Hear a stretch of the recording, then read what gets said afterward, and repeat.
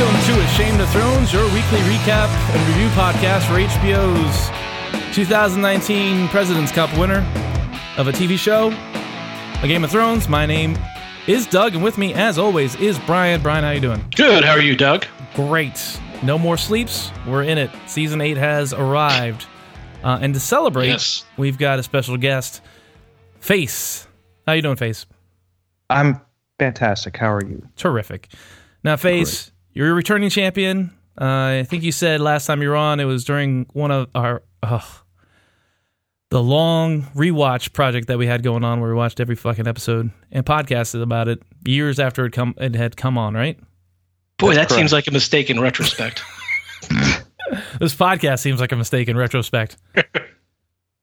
Jesus. But did you just watch one episode just out of nowhere, or did you try to watch a few episodes to keep in touch with the podcast, or did you just go and dry? Do you remember?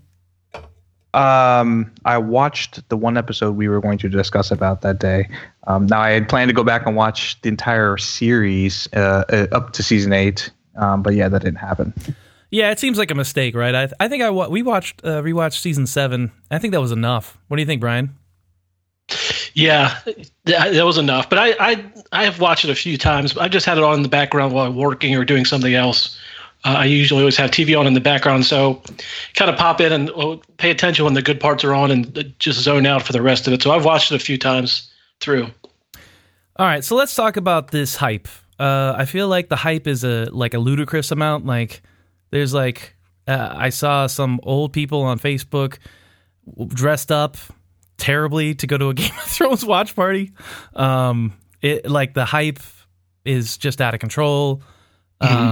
It's like a Super Bowl thing where people who don't know anything are watching it, and I can't wait for the show to be over just to, I don't know, enjoy it and get into a conversation with someone who knows what they're talking about. I don't know. It's just too much, and I think the hype machine is kind of ruining it a little bit. I think it ruined your expectations, right, Brian?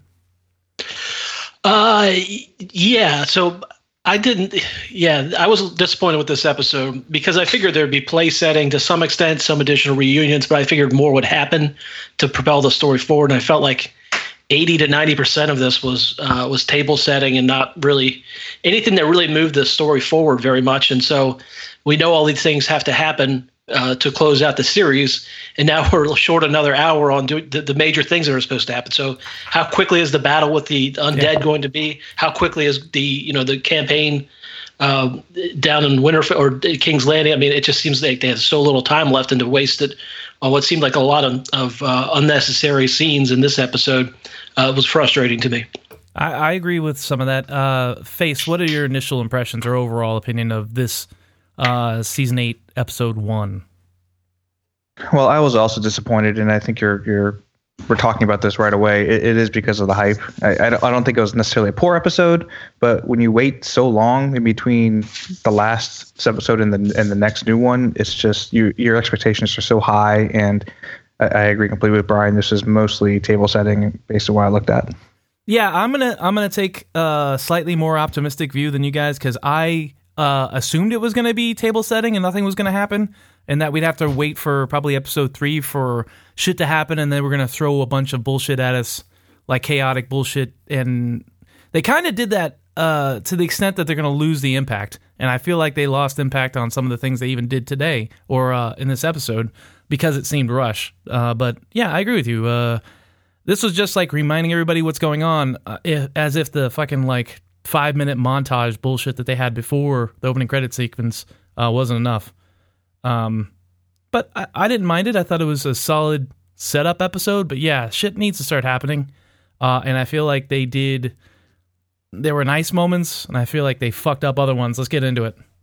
All right, let's start with this fucking credit sequence. Why the fuck did they have to redo it? God, that irritated me too. I thought this was the best part of the episode. What, you can see inside the toys? Fuck you. I thought it was pretty cool. I know that. Noticed right away. I thought it sucked too. All right. And you know what's interesting though? Every other season, the season opener has begun with some sort of cold open, and they did not have one for this episode. And apparently it was because D&D consider season 7 and 8 all kind of one big season. Yeah, that sounds like a convenient excuse for That sounds like something these people would think was interesting. Yeah. What I did, so like I can understand like messing with the toys and stuff, but what I didn't understand what was going on with the compass thing with the sun, and I like paused it to like figure out what was going on. So in the past, there were like 3 times they cut to this compass thing in the sun, and it basically was telling the story of like the Doom of Valeria was like the first thing we see, and then we saw all the whatever. All the animals, like the lion that represents the Lannisters and the wolf for the Starks, bowing down to a dragon, I think. And then they showed Robert's Rebellion, in which the stag was victorious, right? Mm-hmm. So that was kind of like recapping the story up till then. This time, did you guys notice what was on the fucking compass thing? No, I didn't. No. All right, let's do it quick. So the first thing is like what appears to be a dragon setting fire to something, what looks like a rock or cliff face, but there's like an army under him. So I don't know if that's the wagon train scene. I don't know. The next image was, a lion with a fish in its mouth. And basically that's River Run and I guess the Lannisters kicking their asses. And then you had the twins, which 2 castles with a hanged wolf. Can you hung a wolf? Or is it hanged? Anyway, the wolf is strung up with arrows in it. And what if you hanged a hung wolf? Yeah, man, imagine the dong on that wolf. And then there's a random guy off to the side holding a wolf's head. And I mean, they decapitated 2 wolves. I'm guessing the decapitated wolf head is representing Ramsay and Shaggy Dog as opposed to the other decapitated wolf, which was Robb Stark at the Red Wedding. So, and then the last one, it looks like 4 dragons in the sky, and then a comet, or spaceship, as I hope. But what the fuck is that? What are they trying to do? Like recap recent history in that thing? What the fuck is that? I guess so. I don't know. I mean, what are you really looking for here? I mean, they're just why did they change? Why do they have to change that? Why? I mean, I can understand. Listen, so the toys in the opening sequence, great. We're only going to be in 3 locations, and as soon as they showed that like one castle, and I didn't catch the name of it, that turned out to be the Umber's home. I was like, oh, that's just some like we're going to be there for a minute as the like walkers roll through it or something. And sure enough, that was the case. So understand they're only going to be in Winterfell, and they're only going to be in King's Landing for the most part. So I understand you have to like flesh that out. What I don't understand is why they had to like fuck with the murals on the sun compass thing. I don't know. I just found it odd. I didn't even notice that. I know. I mean, the reason they did it is because they're only going to be in a couple of locations. I think previously they would show at least 4 locations plus where Dany was that were going to be featured in the episode. Obviously, they're only going to be in a couple of places here. So that's literally what I just said. I understand why they went inside the castles and they drew out what being in Winterfell longer and being in King's Landing. I was just wondering why they fucked with the sun tapestry, which I don't know, didn't need to be fucked with because wasn't like they showed it to us any longer. Didn't need any more time. Moving on. Yeah, please. Jesus. This is what it's going to be like. So if you guys aren't into it, fucking turn it off right now. Go home. Okay. So yeah, the show opens with this bullshit where Dany comes in and they're trying to really like evoke the first episode with Robert arriving at Winterfell, and now this time it's Dany. Yes. I didn't like it. I'm sorry, you didn't like it? No, I didn't either. I didn't either. I just complete waste of time. I guess it's fan service and that it's showing us something that we probably remember, but who gave a shit and what was the purpose of it? Right, exactly. Yeah, I remember this. Yeah, and this was somewhat frustrating because we have Dany riding in with her dragons flying overhead, and she just is so smug on her horse when the dragon flies over top. And for someone who's going into a foreign country and trying to work together with them, her smugness and using the dragons to intimidate people, I think it was a very poorly calculated move. And I would think Tyrion or Jon would have advised her, but Tyrion, I mean, what is he even doing at this point? Well, I mean, she could have arrived on top of the dragon, flying in. Yeah. Yeah, I mean, she could have, sure, but I think she was smug enough either way during the scene. I don't know. I think they're just her running in and showing power to them. It doesn't seem like the best move especially with Northerners who are people who are kind of regarded as stoic and not Backwards. accepting of outsiders. Yeah. So Inbred. why would she take that tact? It just seems stupid. But that was kind of a theme of Dany throughout this episode, I felt. Yeah, they're definitely. But let's speak on that. I feel like they're just manufacturing this like schism. They're like manufacturing the conflict even before it happens between who's a better ruler for the kingdom, like who's a better Targaryen, Jon or Dany. Right. They're laying the groundwork for that, and I already just let it happen. I don't know. Face, any strong feelings? I know you didn't like it, but No, I mean, I think you guys hit it. I really think that they just used the scene to get some characters on the screen for the only time the entire episode, like Grey Worm and the other chick he's with. yeah. You don't see them all the rest of the episode, so it's just like, hey, They're don't here. forget, here's who's coming here, Right. and Which- that was just the end of it. That was kind of funny because it's presumably the first time that most of the people here in Winterfell have ever seen a person of color in their lives. So that was probably part of the staring. One other thing that I did notice, and I'm surprised, Doug, that you didn't notice this because you like all the pretty outfits so much, is the Dothraki. If you looked at them, they had like what looked like a mix of different clothing. They had stuff underneath their, their normal just whatever rabbit pelts or whatever they wear, and apparently it's supposed to be the armor from dead Lannisters that That's they awesome. killed. I didn't notice that at all. I didn't. I thought it looked weird, and then I looked online, and somebody said that that's what it was. They were layering their Dothraki gear over top of Lannister dead soldiers, things to keep them warmer. That sounds like a layer of sophisticated world building that this show usually doesn't go into. So I appreciate that. That's great. Oh, it was almost certainly an accident. Okay, yeah. It's just a recycling old props, I guess. Yeah, exactly. One thing though is fucking Tyrion made the joke after I said it out loud to my wife. Because I saw the Unsullied marching, and I was like, they must be freezing their balls off. And I said, no, wait, don't have any balls. And then Tyrion fucking said it. So about Varys, but still, I could write the show. Yeah, that was lame. Yep, it was awful. It was awfully lame. A lot of bad habits. A lot of reasons why you're like, okay, that's why this show is not stellar. It's a good show, but okay, so they arrive, and then Bran's a fucking creep right off the bat, right? That's the one thing I have about the arrival. Bran is just a fucking weirdo. Because what does he say? Everybody's like, John's like, hey, I haven't seen you in a long time. How's everybody doing? And Bran's like, we don't have time for this. Your dragon's been killed and turned into a zombie, and I've also seen your titties, and they look weird. Like, what is he? And that should have been that. Why didn't D&D listen to him? For fuck's sake! Yeah. That's the line that addressed the entire show. We don't have time for all this. I mean, jeez. But like, no one took the news that the Night King resurrected the dragon and used it to break down the wall. Nobody was taken aback by that too much. They were taken aback, I guess, by they're coming, but they weren't like, fuck, what are we going to do now? Which is probably a more appropriate reaction.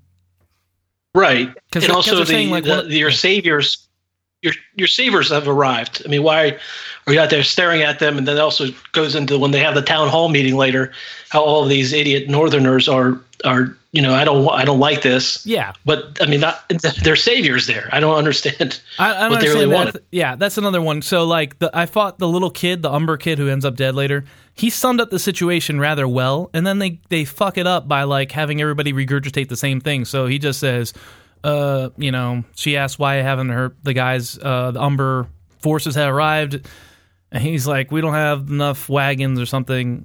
And then he says, my lady, my lord, my queen, or whatever. So I thought that was like a nice economy of like summing up the conflict, but then they just evolve with like the little girl, the Mormont girl, basically just bitching about like, why are you bending the knee to this person? And I feel like Jon had to repeat himself, and we heard it like last season several times. He's like, this shit doesn't matter. Let's just survive, and then we'll figure it out later. Like, oh, I flipped 180 on that sassy adolescent. I thought she was funny. That in small doses, I thought it was funny, but now like she's the only person in the North standing up and saying these things. Right. I think I flipped on her. I was a big fan before. Well, they don't have any other like Northern Lords. Like, I think the Glover guy who they mentioned, maybe he just went off to do I don't know, community theater, and he's like, no, I can't do Game of Thrones, which is why I didn't show up. I don't know. But there is no Northern Lords. They have Royce, but he's from the fucking Vale, and they seem to be going along with whatever. They're like, we're just here. Happy to be here. Yeah, and Glover already had like a mea culpa because he refused to aid before. So now, like, after him giving a speech about believing in Jon, now he's doing the same thing that he said, I would imagine he said he'd never do again. So also kind of silly. Yeah, and I didn't like Tyrion going, all right, I'll smooth this all over. Fucking sister's coming up here with the Lannister forces. It's just setting up Tyrion to be a fucking idiot again. And I just, even later when, we'll jump around, so like Tyrion and Davos and Varys are all on the wall talking and stuff. I was like, all these guys used to be interesting characters, and now they don't do anything. Mm-hmm. They're just there. Yeah, I don't disagree with that assessment. Ever since Tyrion provided the bad advice on the attacking Dragonstone. Was it Dragonstone? No, it was the other one. The seat of the Lannisters. Yeah, not Lannisport, Casterly Rock. Yeah. But so, I don't know. I mean, I'm wondering how much of this is setting up. People are going to betray other people. So I think we're going to have to look at this in retrospect to see how the treatment of these characters is after we figure out who turns on who, because, the big theory is that one of the theories is that Tyrion might turn on the North, but, so, I mean, I could see. I mean, somebody can turn on Jon, but that would be annoying because that's already happened. And it would see like Jon didn't learn a goddamn thing from getting murdered when he was a Lord Commander at the Night Watch, if he gets fucked over again. Yes, and this is one of the themes of this entire episode is it seems like they are purposefully inserting wedges in these characters that don't really make a whole lot between the characters that don't necessarily make a whole lot of sense. I don't know. It just seems like nobody's if they're taking these little squabbles about who has the power now, as opposed to let's worry about the Night's King. It just seems short-sighted and manufactured to me. I agree, and it seems like what we dealt with Arya and Sansa last season, where we're like, why are they hating each other? It seems like this is coming out of nowhere. Yes, that's exactly what it is. You're right. And the entire episode is like this too, where it's just the infighting, the squabbles. Like, why are you all coming together to fight this guy if you're just going to bitch and moan about it the entire time? Like, it's irritating. Yeah. It'd be one thing if they were like, we still don't believe that I'm here because you want me to be here. I'm a loyal Stark guy, but I still don't believe that there's dead people. Like, even if there was that, like, it's just, for right now, they're just, do you believe that there are reanimated zombies coming to kill us all? Well, yes, if you do believe that, then all this other shit should not be important. And if you don't believe that, what the fuck are they all doing there? Right.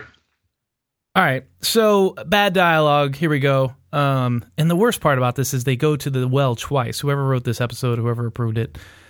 Sansa says, "What do dragons eat anyway?"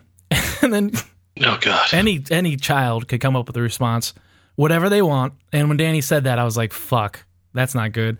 And then they do it again later in the episode where Jon goes to ride Drogon or whatever Rhaegal. We'll talk about that in a little bit. But he's like, "What do I hold on to?" Whatever you can. Well, fuck you.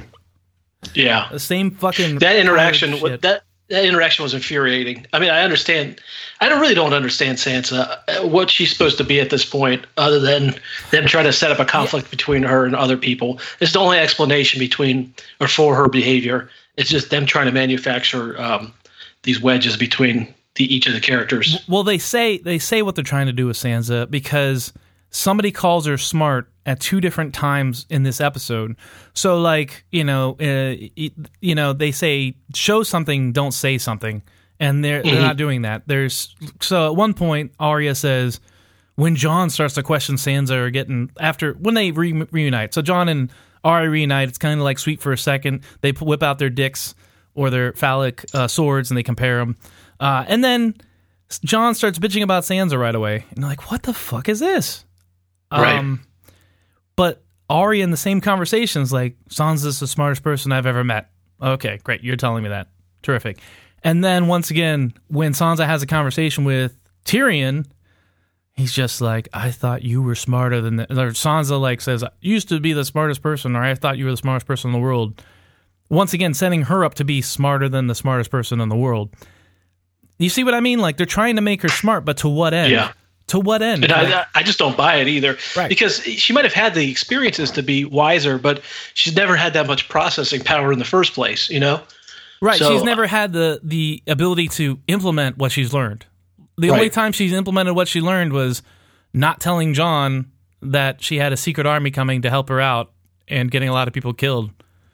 Yeah, which, I mean, that was a terrible move. If they just would have waited a day or a few hours, then it would have been, I mean, presumably the Starks would have lost a lot less people. Right. You know, I mean, that's terrible strategy. Right, so I don't know what they're doing with Sansa, but they're just going to make her a pain in the ass. She's not a character, she's not a person, she's just like a potential conflict waiting to happen. Yeah. All right.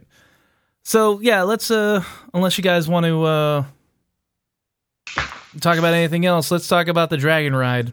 So, Ugh. Odd. So I gotta say, like, I didn't mind the actual dragon ride once they got into the air. I thought I was like, you know, awed by the CGI and the music, and it seemed like a, you know, E.T. or something, or like a boy that, you know, I don't know, like a little kid gets to go on an adventure or something.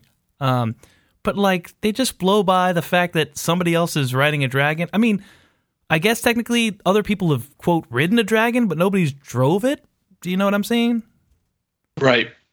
But he's never really driving either, because every time you see him on the dragon, he's about ready to fall off. So how is he actually controlling the dragon? Well, I think the one time he controls it is to get it to land when Danny like keeps flying and looks over her shoulder like, oh. Like, because that was kind of awkward, right? Yeah, he's on that thing. I went off.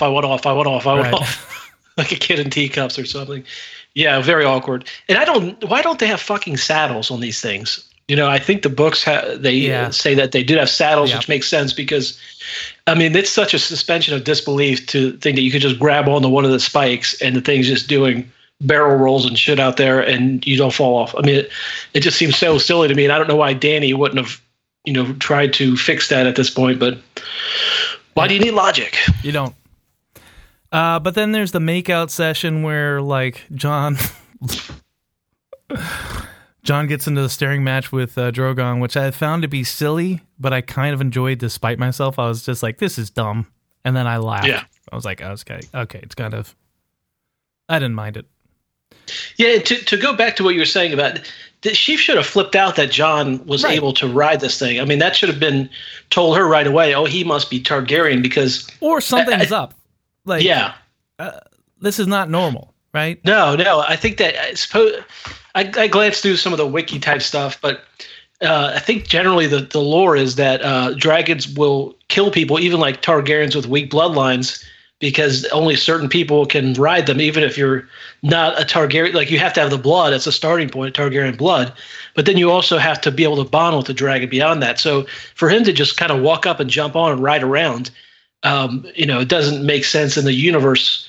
And I don't know that we've seen anybody, though, in the show try to ride them, but it's just for her to not be freaking out about it. I don't know. Yeah, it kind of pissed me off. Yeah, I don't think they need to go into the whole backstory about, you know, I don't know, people trying to ride the dragons and some Targaryens. I think they just need to say that,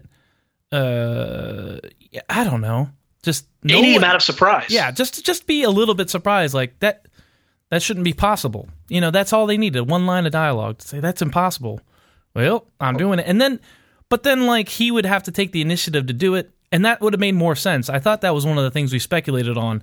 Like, instead of her going, hey, why don't you try to ride my fucking dragon because no one else has been able to do it, or that seems like the craziest thing in the world, he just decided to ride a dragon because need necessitated it, and then it would have been like a magical thing like, oh, you know what I mean? Like, instead of her saying, you know, why don't you jump on and try to ride, like, that just doesn't make any fucking sense. But was it necessary to begin with? I mean, the whole scene started with the dragons not eating much, and they didn't even really flesh that out at all. No. They're, you know, I feel bad because they're not eating much. It's because they're cold, blah, blah, blah, blah. But is it necessary to then take a joyride on your dragons if they're not eating a lot? I was hoping that it ended with them, like, finding, like, a herd of deer and setting them on fire so the dragons could eat, and that would have made more sense. You're right. Exactly. Thought about the same thing. But no, they're like, hey, let's just burn more calories, even though the dragons aren't taking in any. Whatever. All right, so let's move past that unpleasantness. Well, then also this is one of many parallels to prior episodes, but the makeout scene, I want to stay here for 1,000 years and I will find us very similar to the one that he had with Ygritte when they went in the cave. I mean, I just wonder if this means that if they're trying to telegraph that he is going to turn on her and kill her in the show, which might make sense if the Azor Ahai thing, you have to kill two wives or whatever to become Azor Ahai. I don't know how that stuff works, but I think you know what I'm referring to, Doug. I know what you're referring to, but it shows you did not go back and listen to the conversation that we had about the theories. I blocked it all out, yeah. But basically, Azor Ahai has to sacrifice something he cares about greatly. In the that's the metaphor. The specifics of the metaphor is his wife, but could easily be Dany killing Jon, but they're really setting up Jon to be like the true guy. And Dany, they're already questioning her motives, and we'll get into the whole "you burned my dad" and brother thing later. All right, let's jump down to King's Landing, where Cersei receives news from Qyburn that the dead have crossed the wall, and she's like, "Good." And then she receives the Golden Company and Euron. But before then, Euron Greyjoy goes to taunt Asha. Oh, Yara, that's what they call her in this show. Mm-hmm. And I said, why the fuck are they keeping her alive? And then I answered my question later. Oh, just so she could get rescued. There's no reason to keep her alive. And I hate Euron more than anything. What a terrible casting. I think worst character in the show. It's up there for me. Think about Charles Dance and think about Tywin Lannister. Think about how amazing that performance. When you look back on it, you're like, wow, that was good. Almost every time he was on the screen, you enjoyed it. Hell, even the Queen of Thorns. And then they pull this guy. And I feel bad for him. I'm sure he's a nice guy. I'm sure he probably adopts, rescues, probably pays his taxes on time, all that shit. But this guy fucking sucks, and the character kind of sucks. I don't want nothing to do with any of the Ironborn. To me, they're like Dorne, just get rid of them. Especially since I don't see what role they play. Besides being they don't play any. They're going to go home. So what? I mean, basically, we had to have this redemption story for Theon, which goddamn that it was so stupid. The attack and just suddenly was the King's Moot necessary for Theon's redemption arc? I mean, just all of it. This entire storyline has been bungled, and it's a product of the D&D not having a blueprint for how to handle these people, I'm assuming. But the D&D have absolutely bungled this so bad. It's unbelievable. So now I wonder, are we going to get a rescue story of that the one lady from Dorne that we hate? Is that on the table? It could be. Maybe. I don't know. It would make sense, I guess, for maybe the second battle in King's Landing, if there is one. For maybe, I don't know, somehow the Dornish army, which is untouched, comes into play here. All right. Yeah, so this we can cover both of these scenes involving these the Greyjoy trash. Yeah. Do it. It was just a quick way to tie up a storyline. I mean, I think that's all it was, but it was still really bad. The attack on the ship, and then they're just walking away with 3 ships somehow, despite it. We saw a giant army or naval fleet out. Outside of, and they snuck in there, and there's no explanation of how or why they did it. It wasn't even. It wasn't even 10 good men or 12 good men. They weren't even trying. The interesting part, though, is I saw online that 2 of the Greyjoy men that were killed were Mac from It's Always Sunny in Philadelphia and Martin Starr from Silicon Valley and Freaks and Geeks. Yeah. I didn't notice it during the show. Yeah. I know you hate. That's the kind of shit that I hate, where I'm just like, who cares? Like finding out that James Bond was one of the stormtroopers in Force Awakens, and then okay, that added nothing. I don't care. At least I don't give him a fucking speaking role like goddamn Ed Sheeran. Anyway, Face, you were about to say something about the Greyjoy thing? Yeah. So Yara says something at the end, which I thought was interesting, where she said that this, taking back the Iron Islands would be a good fallback position if they needed to. And I thought that was either interesting or odd to bring up at that particular juncture, because it almost is saying, well, okay, if there is an issue, so they're going to all retreat down there for what purpose? Yeah. I would think and then like life on the Iron Islands fucking sucks. So like I would rather take my chances and go to Essos as like an immigrant who doesn't speak the language and has no money and no friends than go live on a fucking shitty rock where they don't reap or they don't sow. You can't reap, I guess, if you don't sow. But they don't fucking plant shit. They just steal stuff. They don't have the ability to like. You can't make a life. Who wants that? Apparently, you're forgetting their ability to build the largest fleet the world's ever seen within a week and a half. And no trees? Yeah. I forgot about that. But yeah. So stupid. And then, like, she has to punch her brother. And then that's like this, like, giving her... It's like this weird masculine bonding thing where they can't just make Yara a strong female character. They just have to make her a man. I don't like it. I don't like any of this. And I don't care about any of these people. I wanted Theon's redemption arc to mean something, but if it's just rescuing his sister, and I guess he's going back to fight, so I guess he could be useful somehow. How? Well, you know, we do know that he can get kicked in the nards pretty hard in case that's the avenue of attack. He's just like, all right, I'm going to take care of this guy. I'm just going to kick him in the nards. What? The good thing is that they spent all this time this episode talking about how the North remembers and how you're a foreign invader, yada, yada, yada. So when he goes back there, what's going to happen? Like, the North just going to forget that he just fucked over the Starks completely? That's the thing. It's just like Jaime, just like, listen, Dany's father burned Sansa's grandfather and uncle alive. Like the North should remember that shit and not be okay with Dany. But it seems more like they're concerned about, well, who's got the power, not fuck you, we hate you for what you've done to us. It's more like, well, we don't want you to rule us in the future. Oh, it doesn't make any sense. We got to move on. Sorry. Yep. All right, so let's talk about King's Landing. Cersei receives Euron Greyjoy, and she agrees to have sex with him, I guess. The only thing I can think about is I'm hoping that has something to do with the baby thing, because even Euron, when he leaves her, is just like, I'm going to put a prince in your belly. Making me think that... Classic line. Classic line. It's what people say.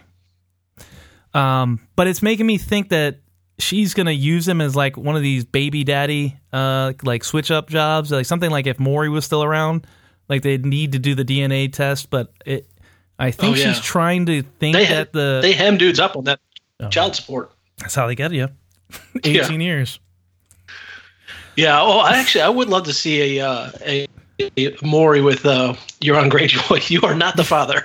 Just running around. But you know, so one thing that I'm confused on at this point is we saw last season after the meeting when Tyrion went to talk to Cersei directly after the tete-a-tete did not work, is she was not drinking alcohol, which would seem to implicate that she might be pregnant.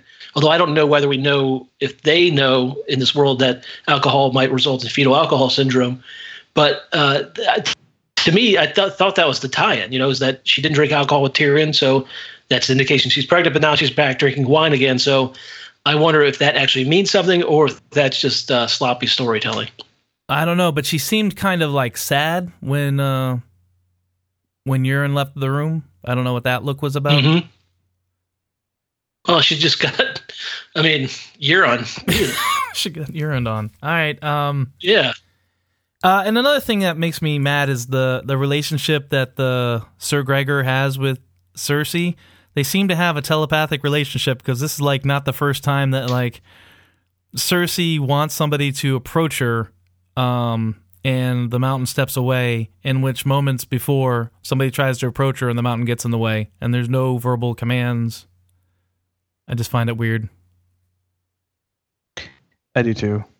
It's irritating. Maybe she's his dragon. Let's hope so. And she rides him, if you know what I mean. Wouldn't it be funny if they were having an affair this whole time? I'd be okay with that. Yeah.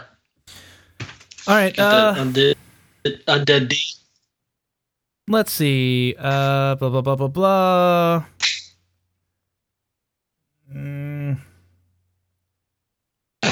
Okay, Gendry and the Hound. I feel like Arya, Gendry, and the Hound reuniting was unsatisfying all around. Yes. But they are setting up Gendry. This was a theme Arya of this episode. Probably, yes. But this was like a theme in this one. There were a lot of dull reunions on this episode. This was one of them. Sansa and Tyrion was very underwhelming. Oh yeah. The dragon and the Northerners, you could argue, was a reunion of some sort. Very underwhelming reunions, which was one of the strengths of the last season. So this one in particular stood out as just yeah, wasted opportunity. I would have loved to seen, like, I don't know, some resolution between, like, Arya and the Hound. And it seemed like there kind of was, but it wasn't enough. Like, I would have loved to have seen them, like, fuck you, and then just smile and walk away. Just some kind of, like, warmth between them. Like, bygones are bygones. I didn't like what happened. And then with her and Gendry, I guess it was fine. But there didn't seem to be much warmth. There was a little bit of flirting, which I found strange. And then what's this deal with her weapon? She's like, can you make this crazy thing for me? And I paused it to look what it was. It looks like just a spear with a dragon glass tip. And then on the schematic, it just says dragon glass and has an arrow pointing to the fucking head. It's so fucking idiotic. Yeah, and the idea that I know suspension of disbelief, but obsidian, you don't just melt it. It's not like I don't know what they're doing. Yeah. I thought you just chip it away. Silly. Flint napping. Yeah. And why would you waste it in such a large battle axe? Like, do you need that much? Really? Yeah, almost like you should have like a drill or like a bit, carbide tipped. Just put it on the edge of it. Wouldn't it make more sense to make many more arrows as opposed to just one axe? I don't know. You can't really whirly bird an arrow though. That's a key consideration. You want the whirly-bird to happen so bad, don't you? Absolutely. And now, just to clarify the whirly-bird, just like somebody like spinning around like they're going to launch the discus thing where they're just spinning around, only they're holding their sword out, chopping people up? Is that what you're saying? Two swords, yes. Okay, 2 swords, okay. Yeah, it could happen. Mm-hmm. So yeah, let's talk briefly. The Glovers bitch out because I guess John Bethany to Danny is the excuse that they're using, but I think it's they couldn't get back the actor and they didn't want to recast. Oh, speaking of which, I think that's what they did with the whole elephant thing. I think the Cersei being upset about the elephants and mentioning it twice was like a meta commentary of the creators, thinking that they like apologizing to the audience by setting up that there would be elephants and then saying, we don't have the money for elephants. No question about it. Let's just tell the audience. Let's apologize by putting it into Cersei's mouth. No question about it. I mean, I'm sure that would have been hugely expensive in terms of CGI to try to interweave those in battles. So, I guess I'm glad they told us now, so we're not expecting it down the road. We got that wonderful dragon flying scene. Yeah. And we got new toys on the chessboard. Oh, speaking of the chessboard, when I watched it the second time, it looked like after the wall got dropped down, there was like this like ice tile thing that rolled up on the Umber house. You guys remember that? Mm-hmm. And it stopped there. Yes. It made me think, like, is next week the tile thing going to get a little bit closer? Like, is every week the toy chessboard or whatever they're setting up, is that going to be different every week? Maybe. You're telling me it's like it's showing the advance of the army? Yep. That's what it looked like to me, yes. Could be, yeah. Mm-hmm. Well, that could be interesting. All right, let's talk about Danny and Samwell Tarly. Bowie. Jesus. So Danny goes down to thank Sam at the behest of Jorah for saving his life, and things get awkward. Where Danny's like, "Oh, what's your father's name? Randall Tarly? You know him? Oh yeah, I burned him alive." And Sam's like, well, at least I can go back home with my brother being in charge. No, I burned your brother alive too. That was brutal. I mean, she did have to give the advice, but I don't know why she didn't act more sympathetic. Yeah, she should have been like, I gave them away. And she did. I mean, like, she said they could bend the knee. And then Tyrion, like, it wasn't her idea, but Tyrion's like, you can take the black. And then Tarly's like, no, fuck that. She can't send me to the wall. She's not my queen. So, like, his dad refused clemency. She gave 2 clemencies, bend the knee, and then the idea of accepting the Night's Watch was thrown out there. Like, Danny didn't have time to like approve it, but it was still like something that was offered by, Tyrion, the hand of the queen. I don't know. So fuck Sam's dad. It does suck that his brother died, but he kind of volunteered for that shit. I don't know. I mean, I understand what they're trying to do from a character perspective, making Sam question Daenerys fit to be a ruler, but at the same time, like as an audience member, I don't care. Like, I don't have any problem with burning those guys alive. I disagree with your take on this. What? I did because I did think it helped in the show that illustrate that Dany's transition into overseeing these people of the North, and that Jon bending the knee to her is more complicated than, hey, we're just reuniting these people. It shows that not all of her decisions are good from the perspective of the people that she's now overseeing, and even especially for Samwell, who usually just kind of follows Jon blindly, more or less. I think it forces him to take a look at her decisions and whether he actually thinks that she's a ruler that's good and worthy. So I did think that it was a really good juxtaposition of the two. Dany's coming to save us while she's done things that people might not agree with, of the new people she's overseeing. So I thought this scene was able to illustrate that very well. But saying that, yeah, do you still feel the same way when Sam turns around and says, well, you were a king to Jon, and you let people go, or you did this, or you did that, kind of comparing him to Dany, and would you do this or not? Do you still feel the same way? Because Jon didn't know he was a king at any point, so it almost feels like that the showrunners are pushing character more than anything. Right. I thought it illustrated how Dany's leadership is more complicated than it might seem on the surface. I agree with that, because I think the biggest takeaway for me was like some of your actions have unintended consequences, like this butterfly effect. Like, just because she burned some people, hundreds of, maybe thousands of miles away in the South, that maybe deserved it. Now it's hurt her relationship with this guy, and has unintended consequences. So yes, I like the complexity of that. Right, and so I was complaining about them driving what seemed to be artificial wedges between the potential people who sit on the throne at the end, and this one actually felt like a realistic, non-manufactured wedge between characters. I agree with you 100% from a character perspective, but like I said, as an audience member, I don't question Daenerys' effectiveness as a ruler, because I thought those people should have died too. Yeah, that's fair. All right. And then for some reason, Sam goes out to get air, and then he's met with Bran. And Bran's like, somebody's got to tell my brother, and I'm going to say not it. And he puts a finger to his nose. And I don't know why Bran's like, you got to tell him now. But Sam doesn't even have time to process the death of his father and his brother. And now he's got to go tell Jon that his whole life is a lie. It seemed weird. And Bran's excuse is, I'm waiting for an old friend, which presumably is Jaime, which we'll get into in a second. But so Sam goes down there. What's that? I was gonna say, you're absolutely right, and this is why, to me, the whole episode felt so rushed. It's like it's every scene is something new, and I know they have so much time to get through all this stuff, but it was almost way too fast. Yeah. Breakneck. Especially with the lull beginning of the episode where they're just marching around for 10 minutes. And I mean, you can say that, like, couldn't we just getting a full episode of just character moments?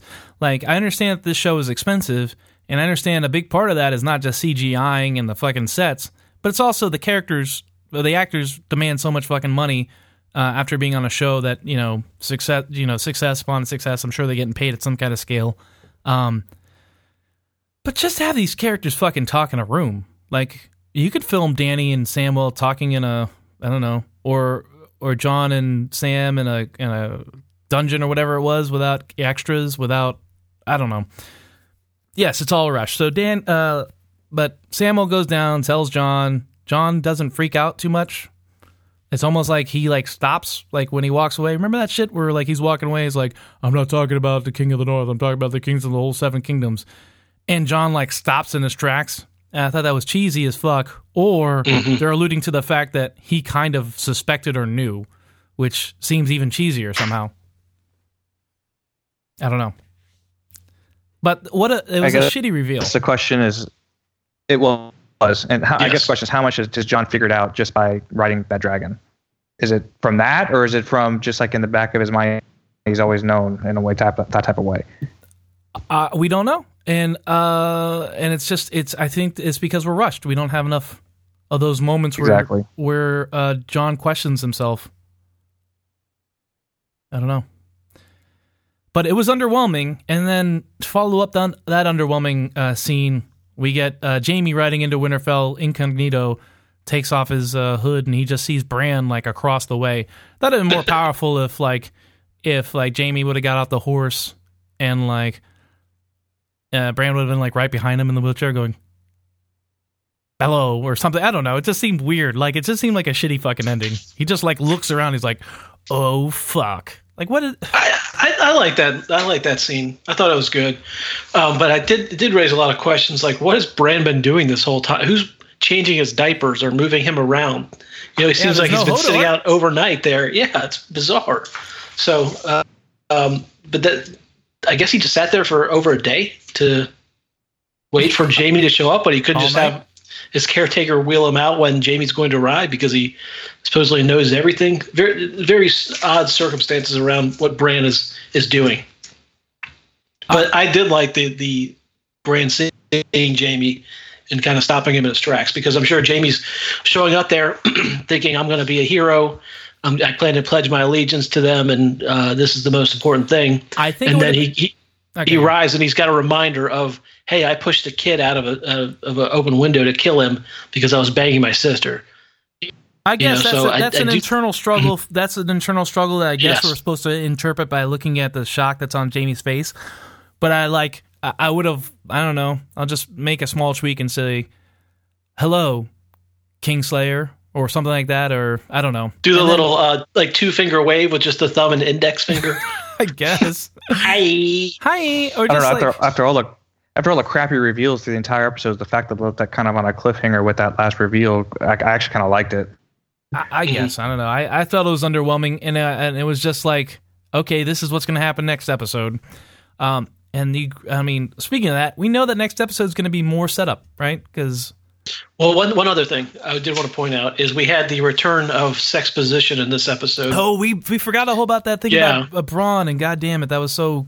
Was that... Do you think that was like tongue-in-cheek going like, oh yeah, you know what we're going to do? We're going to do an old-school Sexposition scene. Yes. Which they didn't actually explain anything. They just talked about the dragon. So, I mean, it was... I really... That scene made no sense whatsoever to me, other than they were attempting to insert nudity into it. It's the only explanation for that scene. And apparently one of the so they were discussing people who were burned by dragons. Yeah, Bronn's got PTSD, but they didn't even seem to like come into play. I don't know. Keep going. Yeah, well, supposedly the one who had his face burned off, was Ed Sheeran's character, is what people online are saying. Why are they saying I don't know. Who cares? If it is, I mean, I assume that if it is, who cares? Says the guy talking into a microphone about the show. But about that fucking detail, like I don't. Yeah. And then we also didn't discuss. I'm sorry. Go ahead, Face. Well, go ahead. I have another scene we didn't discuss either, but you go. Were you going to bring up the hearth home scene? Is that the Ember scene? Yeah. Yes. The last. Yes, hearth. I was. All right. So just this last thing about Bronn. I mean, getting like Bronn to like kill Jaime and Tyrion. I don't believe he's going to do that. I mean, he could, but I mean, why? Like, I wasn't clear on which one he was supposed to kill. I think either one would be both. okay. Yeah, or both. Yeah. Particularly Tyrion, if she's giving him the crossbow that killed her father. So I would think that's Tyrion. Was that the crossbow that killed the father, or was that the one that... Oh, you know, I thought it was Joffrey's crossbow, and that was the tie to Jaime because that was his son, but if it's the one that killed the father, then think about that it. Step outside and think about which one has more impact. I assumed it was the one that killed Tywin. Yeah. Okay. I mean, people can be wrong here, but you're wrong for starting a podcast. Okay. So let's talk about a haunted house. Shitty haunted house that is the last hearth. Otherwise known as the worst scene of the entire show. Yeah. I've always had blue eyes. Yeah, people flipped out about that line. I don't know that I even understand it really. Because the reanimated whites or the zombies have glowing blue eyes, and I guess the implication is that for a second, Dolores thought his normal blue eyes were the but still reanimated blue eyes of zombies. I still don't understand why that people like that line so much. I thought they hated the line. Weird pause.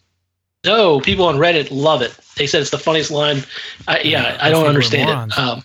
It really didn't make it. I mean, it's like they had this moment where it took him to realize, Dolores to realize that he wasn't undead when it's pretty fucking obvious right away. I don't know. That scene was really weird to me. Yeah, I didn't like the ending of that scene where they indicated that the Night King was leaving them a message. Why would you leave a message for somebody who's behind the army? Right. Yeah, doesn't make any sense. If you care enough to leave a message, why don't you just turn around and deal with them? I didn't get that at all. No, it was bizarre. It's dumb. It's tropey, A-team level TV writing. This is what we're dealing with. This is the fan fiction that is the TV version of A Song of Ice and Fire. But the one interesting part of it is, well, I'm going to make it interesting because I'm going to bring it back to some kind of thematic self-serving theory that I have about the star. So it looked like a bleeding star, or at least an on-fire star, once the Dondarians set the little boy on fire, and then looked like a swastika too. The spiral art form, the crafts that they did on the wall. So it kind of looked like the red star. That's all I'm saying. Or the comet. This is a spaceship. I could see that, yeah. Yeah, spaceship. Okay. Yeah, I mean, I don't know. Is there anything else, or we just want to wrap it up, put it in context of... Is there anything to talk about Arya and Jon? I mean, how do y'all feel about that? I thought it was sweet for a second because there wasn't until they started talking. I just liked the hugging, and that was fun. It seemed really emotional. I was the same way. Started out good, and then it went downhill. Wasted reunion. Another one. Was there any decent reunions? Were there any good reunions? Not that I can think of. For me, Bran and Jaime were the best one at the end. Yeah. I'm sorry. That one was good, I thought. Yes. Yeah. But we only got the 1% of what would presumably happen in that interaction, while being subjected to Bran's weirdness. Well, Jaime's got beef, and there's a lot of people he needs to connect with. So Jaime's got to make the rounds because, he's got Bran, which is probably the biggest one. He's got his brother, who he hasn't. Well, I guess never mind. He saw him in the fucking Red Keep in that weird, dumb scene where they set up the meeting. Right.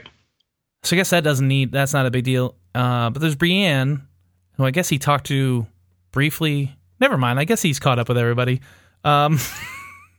Speaking of Brienne, where's Brienne this entire episode? She does not appear in this episode. Who knows where? Interesting. Mm-hmm. So, yeah, I'm optimistic based on the trailer for next episode. It looks like shit will actually start happening, but I will be if next episode happens and we don't actually see fighting between the North and the undead, I will be angry as shit. Which the trailer, it could go either way. I don't think we're going to see. I think they're going to end it. Yeah, they're going to end it right before the battle starts. It looks like they're at the rampart or something like that, waiting. Oh my god! I agree. I think it's going to be all set up again next week. I think we might see a scouting party or something get demolished or something, but I don't think we're going to see any kind of real battle happen. Mm-mm-mm. All right. Well, I guess I'll start mentally steeling myself for that. Yeah. Just think about 2 weeks from now when the real shit goes off. All right. 14 sleeps. 14's 13 now. 13. Yeah. Okay, guys. Let's rate this episode. So, Face, I don't know if you remember, but it's a 10-point scale or 5-point scale. 10 increments. 5-point scale. 0 to 5.5 increments. It's very simple.